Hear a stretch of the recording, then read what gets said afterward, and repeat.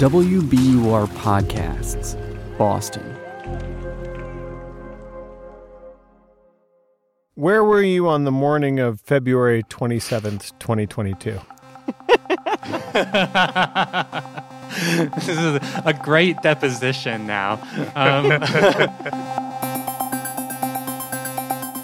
Ben and I are grilling a guy named Jathan Sadowski. I have reason to believe that you were on Twitter.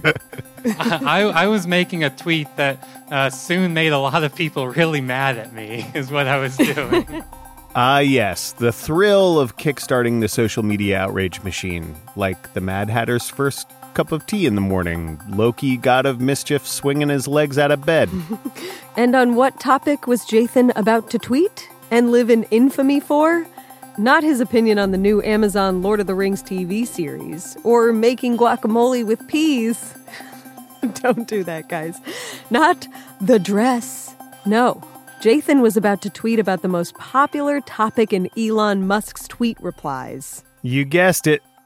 Crypto. Instead of selling war bonds, Ukraine has a golden opportunity to mint NFTs of unique and important moments in the conflict. Selling these NFTs will fund defense while generating community. World War III will be Web3 native. The winner will embrace the power of decentralized networks. You can probably divide the people who read and heard Jathan's tweet into two categories. People who understand terms like NFT and Web3 native and decentralized networks, and people like Amory. That's fair, but not anymore. I'm an expert. No, I'm not an expert. I'm crawling my way towards competency now. Yeah, me too, sort of. Experts and non-experts on the various vagaries of cryptocurrency seemed to equally love Jathan's comment about using crypto to support Ukraine, though. Because his tweet reached the stratosphere. And at some point, this tweet escaped my own my own part of Twitter where people know who I am. And it got picked up by some really big accounts, in particular, some really big YouTubers with like hundreds of thousands of followers. And this is where the problem started. Because Jathan was kidding. Totally kidding. He didn't and doesn't actually think that cryptocurrency, or the many technologies that the concept of digital currency has birthed, should really be involved in wars. In fact... So I want to do a little word association. When I say cryptocurrency, you say... Scam. I'm NFT Sivertson. Oh, do I really want to say that? Yeah. Well, what does that make you? I'm Bitcoin Johnson. Oh. And you're listening to Endless Thread. We're coming to you from WBUR, Boston's NPR station. And for the next few weeks, we're bringing you a few key stories on that big, hairy, volatile topic of crypto. Will we tell you how to invest in crypto? Absolutely not. Is this a definitive guide to crypto? No. But it is 3 different windows into just how weird and wild things are getting in the cryptoverse. What will we call our mini-series? The Bitcoin Blues. The Dao Te Ching. Blockchain Party. How about Tales from the Crypto? Today's episode, Crypto Crazy. Just how hard it is right now to separate the concept from the hype.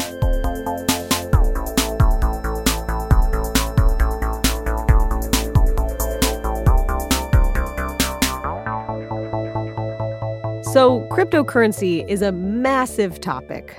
It's also a highly technical, complex, mathematical, mind-bendingly hard-to-explain technology. Which is actually part of why Jathan was one of the first people we reached out to.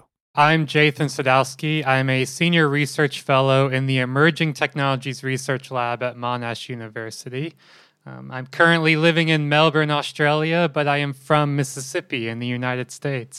Senior Research Fellow, Emerging Technologies Lab, what does that mean? I'm very interested in trying to understand new technologies, not just in the sense of they emerge from nowhere, but really paying attention to those questions of why. Why are new technologies being created? Who's behind that creation, right? And then, try to then understand what are their larger implications for society and how we live our lives. See? Great guy to talk to about crypto, because if you're like us, you're probably a little bewildered trying to follow the news. The sex industry is turning to crypto. Talking about the falling prices for Bored Ape Yacht Club NFTs that have been dominating the market. Joining us now to talk about whether these headlines indicate that we're emerging from the crypto winter. I want to give you this video because some people are lying to you on what's happening in the market right now. CryptoKitties is a blockchain-based game that runs on Ethereum. I'm gonna shake my ass if you get on here to shake my ass. It's your NFT.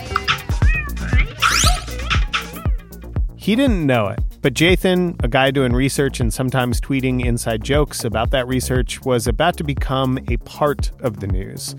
Step 1, make a joke that both crypto enthusiasts and converts will retweet without knowing it's satire, and your friends will retweet because it's satire, and others will ask if you're okay. I hit the tone in such a way where there even was a little bit of doubt, I know, in some people who have followed me for a very long time, and they were like, please say psych. Please say this is a joke. Step 2, watch as your tweet goes so viral, people start begging you to reconsider your idea. In other words, don't will this thing into existence. Don't materialize it into existence by making a joke about it.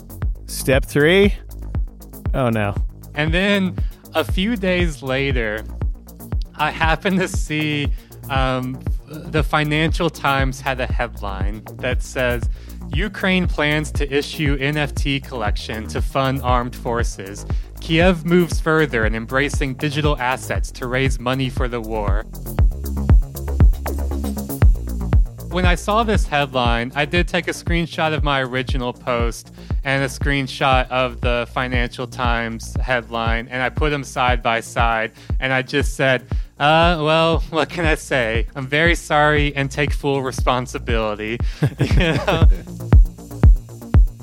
A reminder for us all that this is a show about the blurred lines between online communities and the real world. And a reminder that cynicism and satire aside, raising money to resist Russia's invasion of Ukraine is a completely understandable response. I cannot blame anybody in Ukraine for using the tools at their disposal to generate a lot of money and donations from nothing. But for the most part, Jathan says his research tells him that the kind of money floating around the growing crypto universe isn't going to help Ukraine resist the Russian invasion, or some other cause that most would agree is a, quote, good cause. It's more often about general speculation. In other words, sure, the Ukraine thing might actually help raise money to fight the war, but your average example of investing in cryptocurrency isn't about saving lives. More often, it's about getting involved in a scheme. That can be a good scheme, or it can be something Jathan thinks more and more about.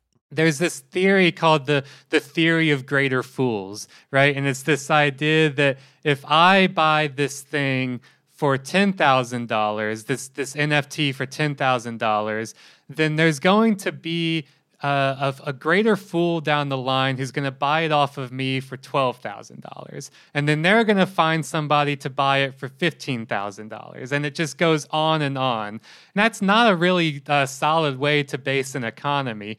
Okay, time out. We do almost need a crypto glossary here. NFTs, Web3, blockchain, woof. Woof is not a crypto term, Amory. You know what I mean. Woof to all of this.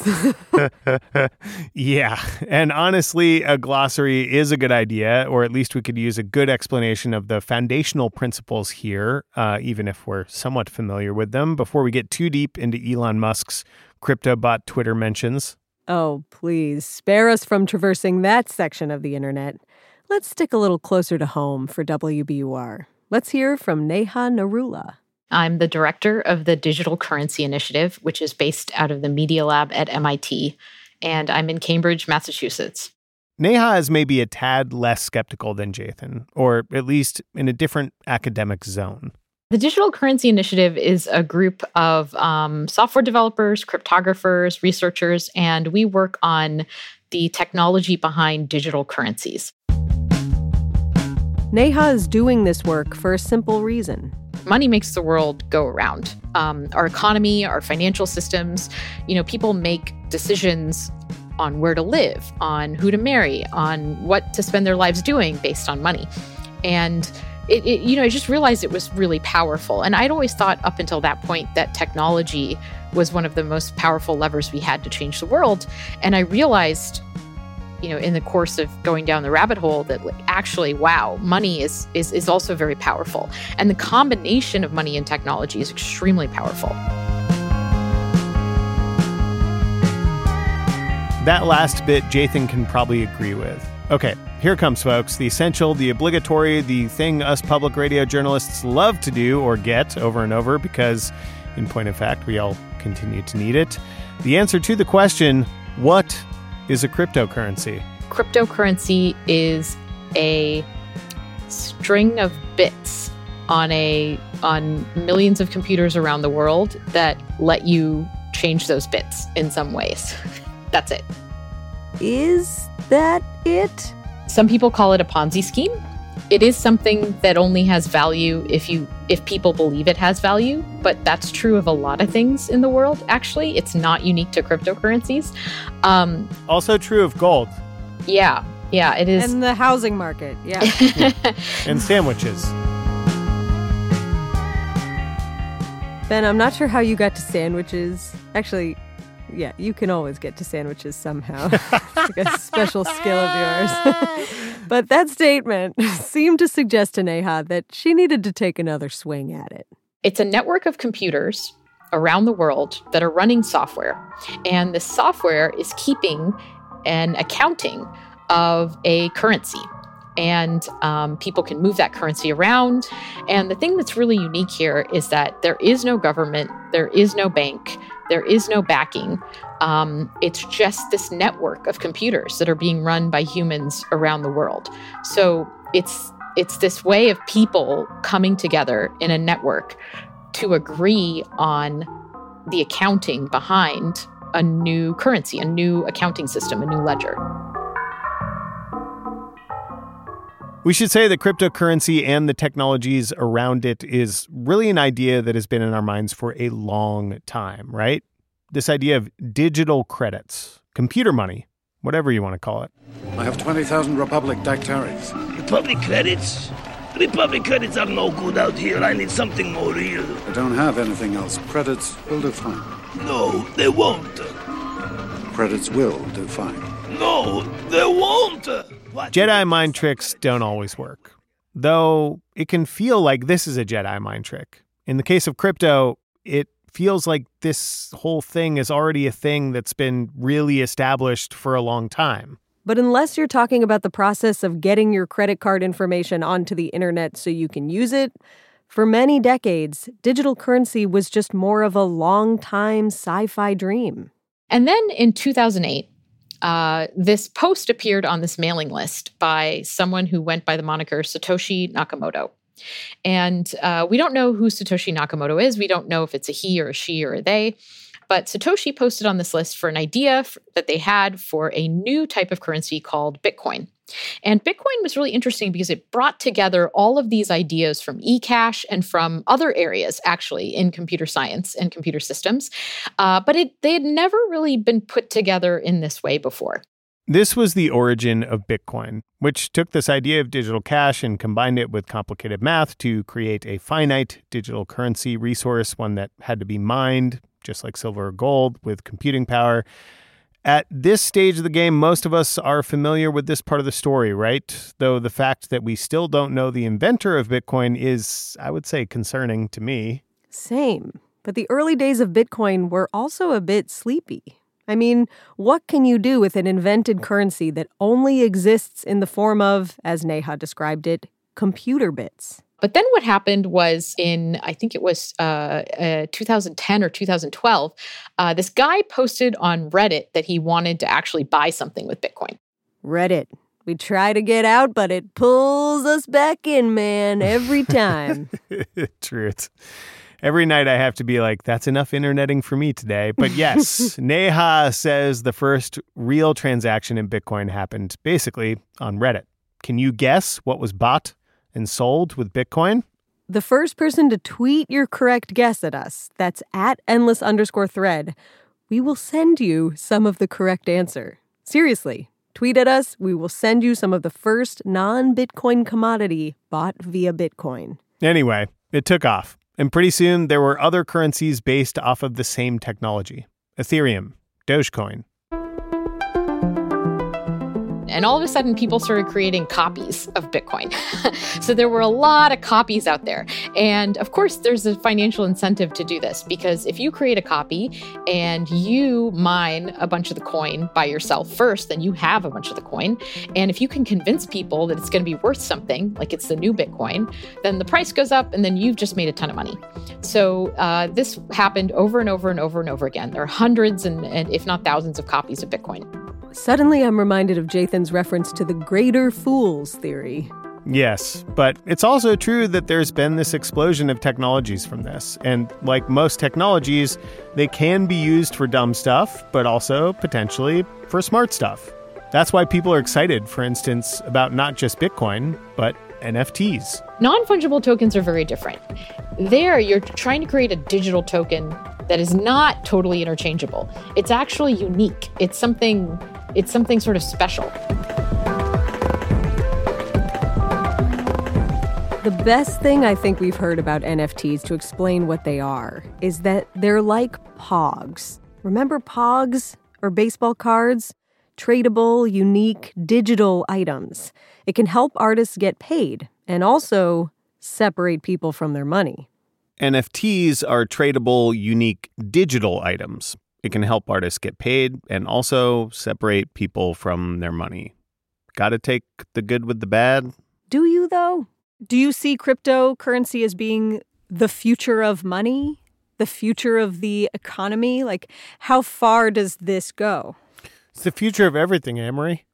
Well, that's what I need to know, because I have zero interest in, I'm interested in crypto, like, for the purposes of understanding more about what it is, how people are using it. But my interest in crypto is like, do I need to be interested in crypto? Am I going to have to, do I need to like get rid of, not that I have a bag of cash, but, you know, do I need to get on the crypto train? Yeah, you need to get on the crypto train. So if you'd asked me that question a couple years ago, I would have said, I don't know. It could go either way. You know, maybe this becomes something, maybe it doesn't. Probably you should learn a little about it, you know, keep up with it, learn what's going on, figure out if it makes sense for you or not. But now I think, yeah, this train is not stopping. This train is accelerating. This train is starting to infiltrate everything. She's right. Anyone watching the last Super Bowl saw all those crypto commercials. We're putting a man on the moon. Are you out of your mind? I can't even get tuna without celery. Nobody's gone to the moon, ever. Like I was saying, it's FTX. It's a safe and easy way to get into crypto. Yeah, I don't think so. And I'm never wrong about this stuff. Never. NFTs have been all over Twitter, and Neha says crypto is being used everywhere, from microloans to privacy protection online. One thing I think that cryptocurrency is doing, which is really valuable, is sort of reshaping the dialogue around internet platforms and our data and privacy and data portability and data ownership. So I think that's really interesting. Which is maybe good, because there have been so many stories of people losing life savings after investing money in crypto and then getting hacked, or the third-party services they use getting hacked. These stories are everywhere. Still, Neha says, it's possible for something to be underhyped and overhyped at the same time. One of the best examples of the latter, maybe, is the truly weirdest thing I've seen on late-night TV recently, on The Tonight Show with Paris Hilton and Jimmy Fallon. Where they were talking about selling the NFT Bored Apes, which is a collection of images of apes, which have been minted as custom NFTs. and an NFT of a collage she made. Well, if you love it so much, I actually am going to give you the first one. I would be honored. And I want to give one to everyone in the audience. Everyone gets an NFT? Yes, everyone. Everyone gets an NFT tonight. Come on.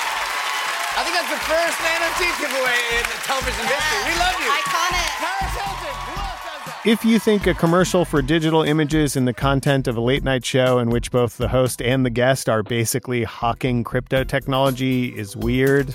Oh, it sure is. Which is how we get to a thing that went so sideways. Every version of the internet has had the internet weirdo island. The Redditor community has tried to buy their own island several times. Fire Festival is kind of a version of this where it was what if influencers had their own island? And we know how that ended. Crypto's version of Fire Fest in a minute.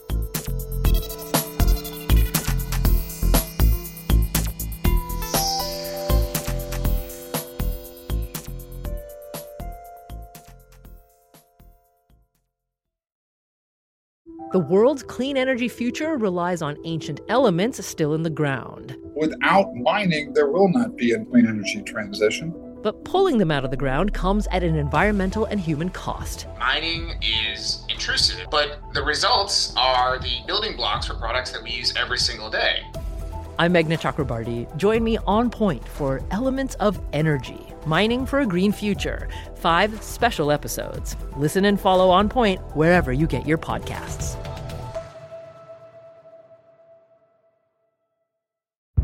Did you kill Marlene Johnson? I think you're one of the first people to have actually asked.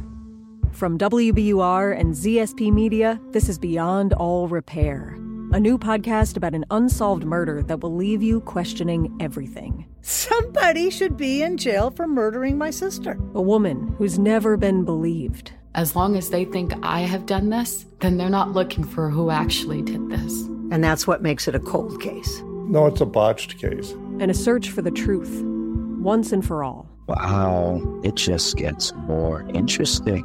Beyond All Repair. Listen and follow wherever you get your podcasts. Be careful.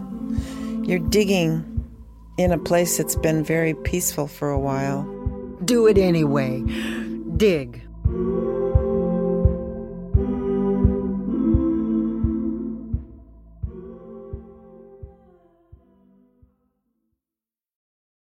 Okay, for this next bit, we're going to go to Tales from the Crypto Part 1, Guest 3. My name is Ryan Broderick. I publish a newsletter about web culture and technology called Garbage Day, and I produce a podcast called The Content Mines, which is also about web culture and technology. Ryan's a friend of the pod. He's been on before, and he is deep into the world of crypto. He's got lots of examples, good examples, and yikes. I did see a dating app only for NFT owners the other day, so that's about as grim as you can get, I think. Oh, I thought that was going to be your optimistic one. Yeah, well, I've joined it, and now I'm very excited to be there. So when I say cryptocurrency, what springs to mind? Libertarians. Okay.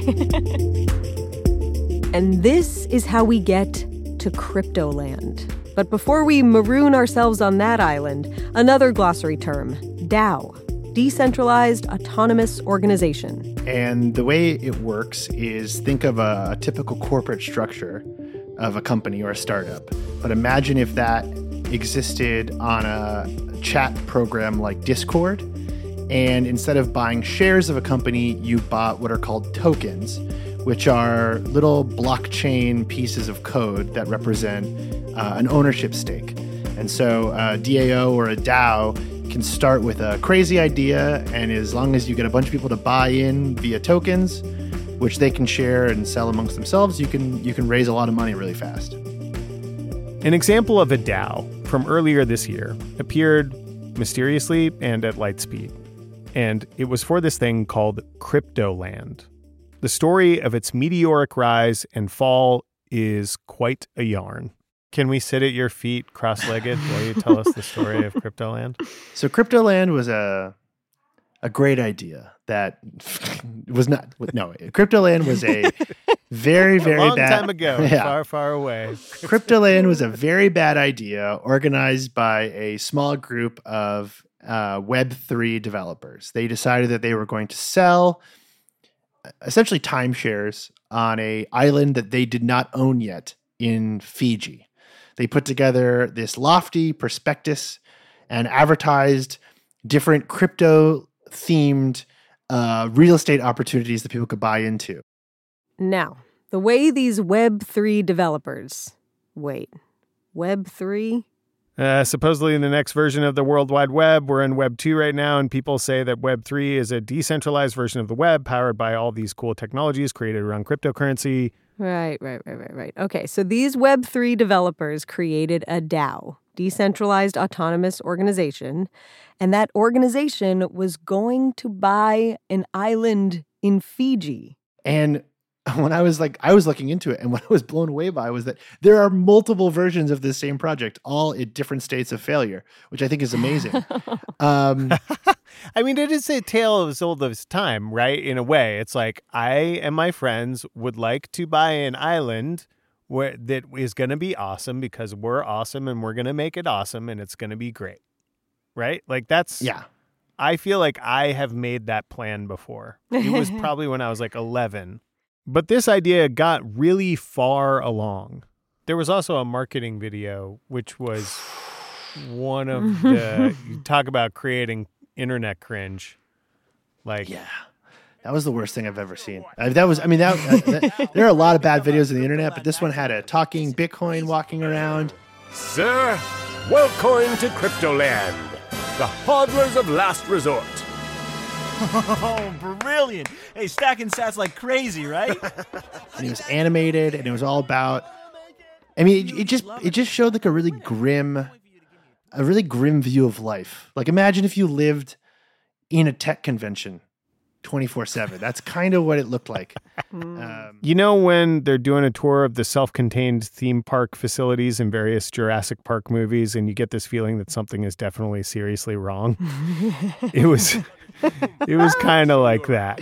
All the other King Cryptolanders have been arriving from all corners of the world. When we get to the blockchain hills, you're going to understand what I meant by a first-class crypto lifestyle, man. Hey, Cryptoland was supposedly the brainchild of two enthusiasts, Max Oliver and Helena Lopez. The project manager supposedly represented the interests of a hotel group. The video promised 60 exclusive plots of land in the blockchain hills that could be bought with NFTs. There was a Vladimir Club, which is a reference to an online user from Crypto Legend who bought enough Bitcoin to become a millionaire 100 times over. It was billed as a place for crypto heads built by crypto heads, with beaches, 360-degree views of the island and ocean, and an economy totally run with crypto. Crypto was everywhere, as was the cringe. There's a weird, reimagining of a song from Grease in there. Do you guys remember that part? I still don't understand why that happened. Like, why of all musicals was it Grease? I just don't get it. Yeah. I don't want to leave. I feel like it all. Crypto is in my chromosome. You might miss the mark on your marketing video, but this was for devotees of new technologies that are generating millions of dollars in digital currency. So it's got to take a little more than that to take out the concept of Cryptoland, the cryptocurrency utopian island of Fiji. True. And remember when Ryan Word associated Bitcoin with libertarians? Well, one of the things about crypto that continues to be complicated is that digital currencies and their surrounding technologies can be associated with politics that might feel a little fringe. You know how people sometimes talk about how communism is great in theory, but terrible in practice? Well, crypto enthusiasts can often fall into this civil libertarian spot on the political spectrum, or even anarchists. And there are some areas where those kinds of political ideas do not have great answers. Things started to spin out of control when a Twitter troll found out about it. And he tweeted at the Twitter account for Cryptoland and asked them what the age of consent laws would be on the island, which is a common internet troll for any sort of libertarian-leaning communities. If you really want to destabilize a bunch of free market enthusiasts, a bunch of men who don't want to be told what to do by the government, you can ask them what they think age of consent laws should be in their fictitious libertarian paradise. And this had that exact effect on Cryptoland. The Twitter account tweeted something to the effect that they wouldn't discriminate in terms of age with like a winky face. It was later explained that the person running the Twitter account didn't speak English as a first language. It didn't totally understand what they were answering. Whether or not that was a valid excuse, the community that had sprung up around Cryptoland devolved into a shouting match between people who were horrified at the suggestion that there would be no age of consent and people who, on principle, wondered why there should be on their free market libertarian crypto island. Cryptoland went the same way as that very unsuccessful influencer festival, Firefest. It turned into a bit of a dumpster fire. The island, which was priced at $12 million, still for sale. It's actually kind of a bummer because I do think that like cryptocurrency, Web3, blockchain, all this stuff isn't perfect. No technology is perfect. But it is interesting. And like I've spoken to a lot of developers who have said like, I really wish I could actually mess around with this stuff because it would be fun. But the social capital that you lose by publicly engaging with Web3, with blockchain, with crypto is just too much. It's so polarizing.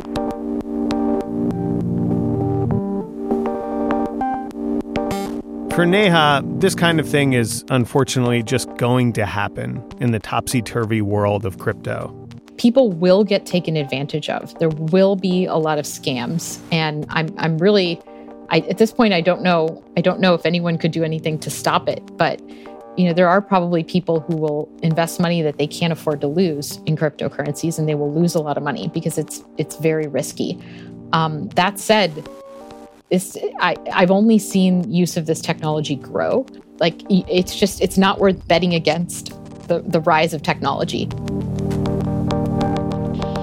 And that's why a lot of people are betting on the rise of this technology. Small fish, big fish, schools of fish. They're swallowing the bait, hook, line, and sinker. And even though people like Ryan Broderick are detailing a host of failures of groups of crypto enthusiasts to get their own private crypto utopian islands, people are also finding real-world examples of where this mentality is taking hold in a big way. From the little players... You got to think of all the jobs that this is bringing. I mean, it's like a gentrification on steroids type thing. Like there's all kinds of foreign money coming in to build things. To the big ones. I will send to Congress a bill that will make Bitcoin a legal tender in El Salvador. That's next week on Tales from the Crypto.